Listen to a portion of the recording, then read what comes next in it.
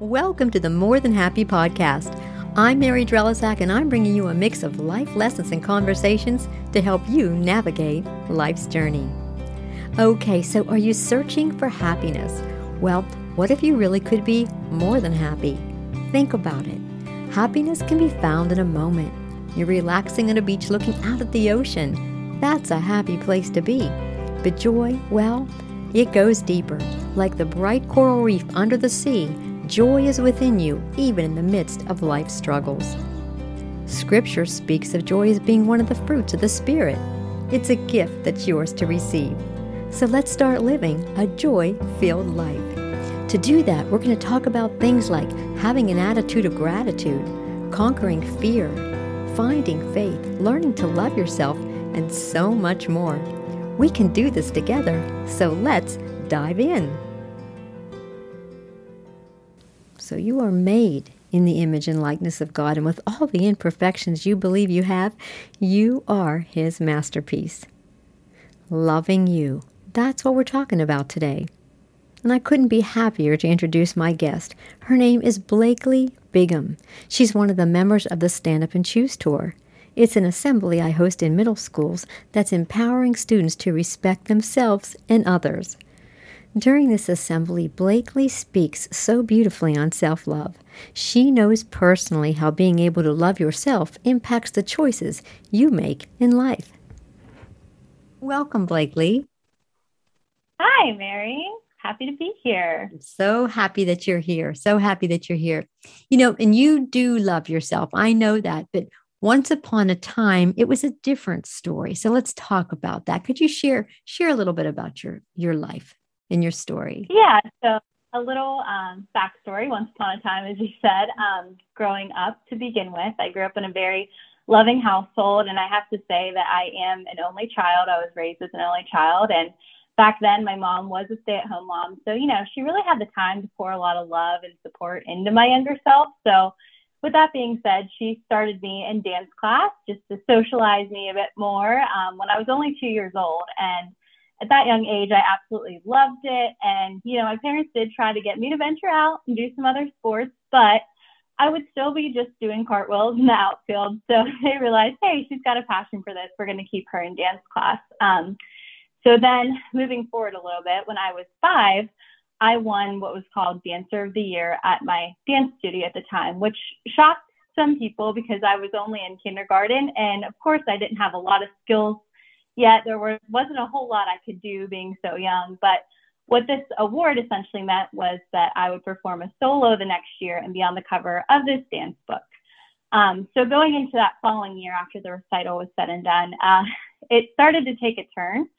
I remember the friends I had made, they started to exclude me from sleepovers, and I would approach them for conversations. They would turn their back, and then that also resulted into I was physically pushed into the ballet bars. So after that year, my feelings were crushed a little bit. So I ended up moving studios. My mom felt that was the best after what had transpired that year. So once I moved dance studios, it was that new kid in school mentality. The cliques are already established there in the new place. So I had to find my way of making new friends. And it was at the same time where I was a young girl. I started going through puberty. My body was changing. And that kind of started to become the topic of comments that I would receive from, girls in the dance studio.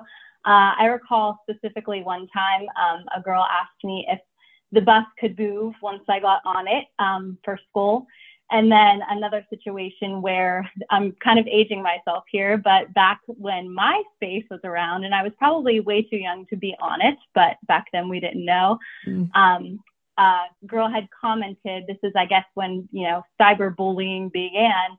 She commented on all of my photos saying comments like, you are fat, you are ugly, you are stupid, things, that we throw around when we're younger that were hurtful. And like I said, growing up in a positive, loving environment, I didn't really start to see that negative effect until, you go to school and you're around different people, different experiences. So that had happened from the ages of, say, 6 to 9. And then, like I said, I switched to dance studios. And so then I made the choice when I was in 6th grade. I was about 11 years old. I gave up my dream of dancing. And back then, as a young girl with a lot of aspirations, I thought one day I would be a prima ballerina.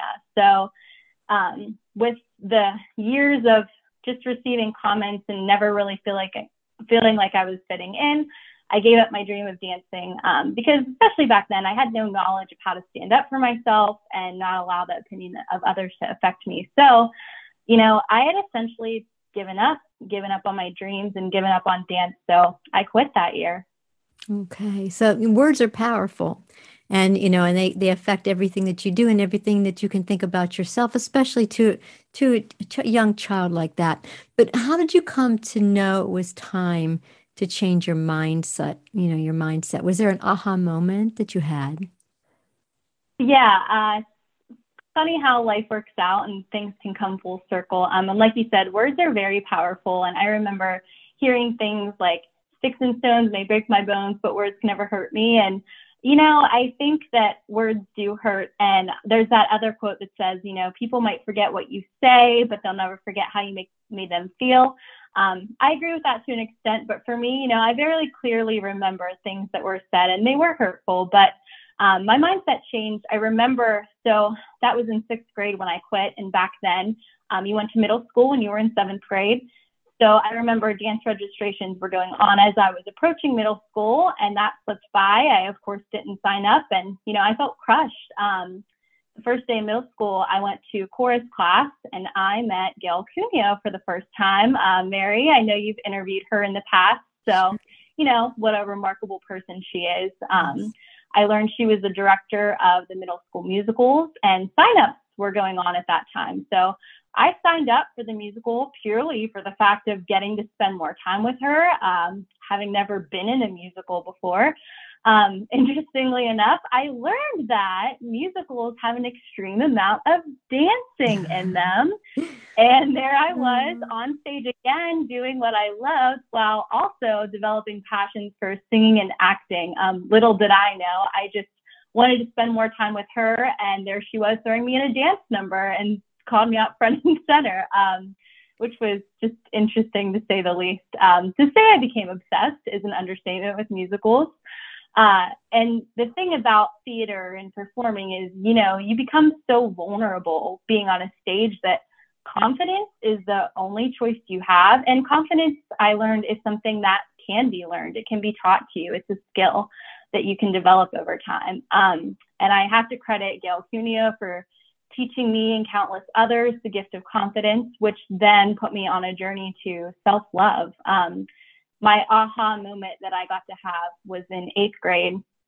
I remember a girl in the school, she started drawing pictures of me with negative labels on them, and she was putting them in my locker. And I would get them out, and I gained so much confidence through the experience of theater and getting to dance again that when that happened to me the second time around, a few years later, it did not affect me the way it once did. And this time around, I was not going to quit something I loved, which was very important for me to learn, and different from the first time around. Once you recognize your worth, you no longer allow yourself to believe lies from others. And I think it was so important for me to learn this in middle school because it then, paved the way for me to become an adult. I learned to love and respect myself enough to not experiment with drugs or alcohol and the other pressures of being a teen in high school and college, because I respected myself enough to know that I wanted a career, I wanted a life worth living, and I respected myself enough to not dabble in those things. And having not had that experience, it's hard to say where I would be now. So that was the aha moment. And the second time around, I learned from the first experience. That's a beautiful thing. The Stand Up and Choose Tour Assembly is inspiring middle school students to respect themselves and others.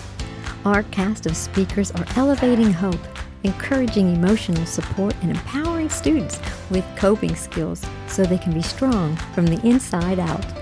Now with virtual and customized presentations, we're taking it to the next level so the kids everywhere can too. To bring the Stand Up and Choose Tour to your school, visit marymotivates.com. You're a teacher.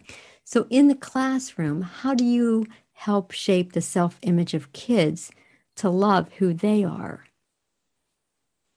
Yeah, so the journey of confidence and self-love, I'm only 25 years old, so of course I don't have a lot to go on in terms of life experiences, but in the short life that I've lived, I feel like I've learned a lot, and on the journey of reaching self-love, it's caused me to take a different course in my life, and my dream of being a prima ballerina, it's changed. Now I'm a teacher, and I also am a director, as you were starting to say, for Seegly. It's a local community group for kids. And my hope is to change lives in the way that my life was once changed. And I learned when I was in college what's called Maslow's hierarchy of needs. And it's very interesting. It's how children can learn based on this pyramid. And if you look it up, at the bottom of the pyramid is making sure all their physiological needs are met. So at the bottom, it says having food to eat and getting enough sleep. That's, your starting point. And then it moves to feeling safe. And then it moves up another level two, followed by a sense of love, belonging, and esteem. And I remember when I learned this for the first time, I was so intrigued. And the belief is that all of these needs must be met before you even begin to teach the ABCs or learn how to do a jazz square. And so the way I go about teaching and the way I go about directing for Seegly, it's different, I think, than the normal way, and that most of my focus is on love and belonging versus being bound for Broadway and getting straight A's. I want to make sure the most important needs are met and that they feel loved and supported because I believe that's, how they begin to learn, and make sure that they feel seen. So in my eyes, every kid is equal regardless of the roles they have in a show or, what they've learned in the past and they're bringing to this new year in school. And I try my best to strive to make them all feel like superstars. How does your faith play into loving who you are? Yes, I love this question. And something that I failed to mention so far is, luckily for me, I was raised in a Christian household, and my faith is the most important thing to me in my life. And, realizing that no one loves you more than your Heavenly Father, and that before you were even formed in the womb, He knew you, and before you were born, He set you apart. That's a testament that you are loved even when, you can't love yourself. There's always that one person, being God, that loves you no matter what, no matter how many times you fail or fall short. We teach young kids a song that goes, Jesus loves me, this I know, for the Bible tells me so. I'm sure we all grew up hearing that. Sure. And that little rhyme, it's so simple, but wow, it's so powerful. And we learn that as children, but as adults, we grow in the understanding, more so reading the Bible, learning that we are fearfully and wonderfully made. He says we're more precious than any jewel, and we're also clothed in strength and dignity. And hearing that and speaking that over yourself is so powerful. And if He says that, surely we can believe it. And I heard a quote that once said, you can't love the Creator and not love His creation. He created you, and just as we are in awe of the sun rising, He's in awe of us. Matthew 6:26 says, look at the birds of the air. They do not sow or reap, and yet your Heavenly Father feeds them. Are you not more valuable than they? Having faith it's fundamental, because we cannot require others on this earth to fulfill us, or we will often be left disappointed, as I'm sure you can reflect upon as you're listening to this. But God is there for us from the get-go, but it's then on us to follow Him and believe the truth He's placed on us over our lives. It also says, the grass withers and the flowers fall, but the word of our God endures forever. I'm sure you see students coming in who are already confident and ready, but then there are probably other kids who are like, I'll check this out, but I'm not sure I want to do this.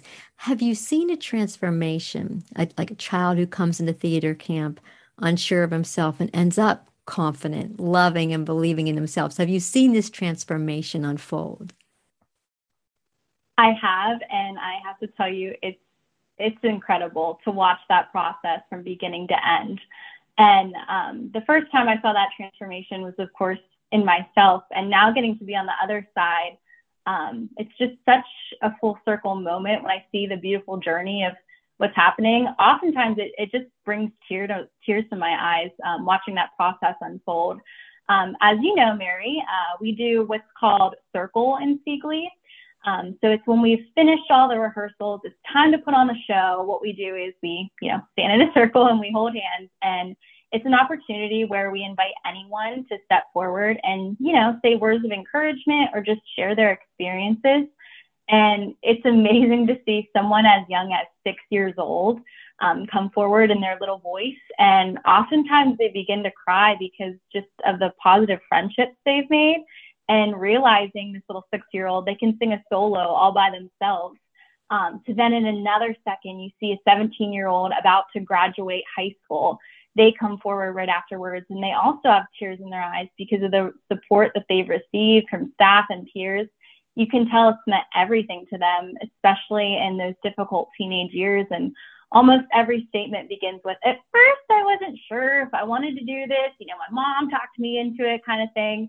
And then it ends with, this has changed my life and I will never forget this experience. I remember speaking at Circle for the first time when I was in 8th grade. And I recall clear as day saying those same things, that I would never forget what I learned and I would be telling generations about it for years to come. And here I am. And hopefully I'll get to do this for a long time, because it's just amazing being a part of something where, you really do feel like you can change lives and change perspectives. So I'm really fortunate to be in this position and to help others in the way that I was once helped. And my dream has changed, but it's become such a bigger and better dream that I never thought possible. Every community should have a community theater group that really centers around kids and helps grow them strong from the inside out, for sure. So, like a leather baseball glove, it can take years of wear for us to feel comfortable in our own skins for so many of us, But if you could go back in time to that dance class, what would you say to your 8-year-old self? That's a great question. And I spent a lot of years beating myself up for moving studios and quitting. But now that I'm, looking back many years later, I'd actually applaud my younger self, who really didn't know better, but I didn't fight fire with fire. I didn't let that experience make me bitter. And although I was hurt by it, I didn't go on to hurt others, which could have been very easy for me to do. And it's so easy to let challenges harden your heart, but true strength is climbing that mountain to see the other side. I recently read a poem I came across, and I wanted to share it with you and your listeners, and what I would have read to myself back then that I think is the perfect summary to this message. So bear with me. It's not super long, but it's got a lot of good nuggets of information, and the poem goes like this. It says, "Are you still holding back? Are you still biting your tongue? Do you still replay their unkind words? That moment you felt less than, that hurt. It still hurts. Does it make you think twice? Does it cause you to hesitate? Does it still paralyze you? Did it change the way you talk to yourself? When did you stop being kind to yourself? Can you remember? Were you ever? Because you should be, because you're good, and because you're loved. So be kind to yourself and pick yourself up and open your chest and take a deep breath and tell yourself the true things, the things that you've convinced yourself are lies, and say them again and again and again. And with clenched fist, declare that you are good. Declare that you are loved, and no events or circumstances or ups and downs or any person or any person's careless words can keep you from being loved, because you are worthy of it. So pick yourself up and be loved." Thanks for sharing all of that with us today. Our listeners, I'm sure, are going to take that away and just be stronger for it. And I know in really what I love about your example too is not only the lessons that you've learned personally in your life through the experiences, the wear and tear of that leather glove, if you will, but how we can be the difference in somebody else's life by the way that we treat them, encourage them, love them, and give them that room to grow. And so we all need to be a Blakely to somebody. And so thank you so much for sharing that with us today. Oh, thank you, Mary. I'm really glad that you asked me to be a part of this. It was an honor. And I love what you said. And honestly, nothing can make you yourself feel better than helping others. It's a humble experience to be able to do that. And like I said, my dream changed, but I love where I'm at right now and what I'm able to do, especially for our community. And what you're doing is great as well. And, you're an inspiration to definitely myself and a lot of others out there. Thank you again for asking me to be a part of this. All right. Thank you so much, Blakely. Know that you are loved. Turn that mirror around and say those words. So powerful. Through those years, Blakely showed us that she took the high road and she learned to love herself. She found her true calling to help kids be confident and strong. She couldn't have done this if she didn't first love herself.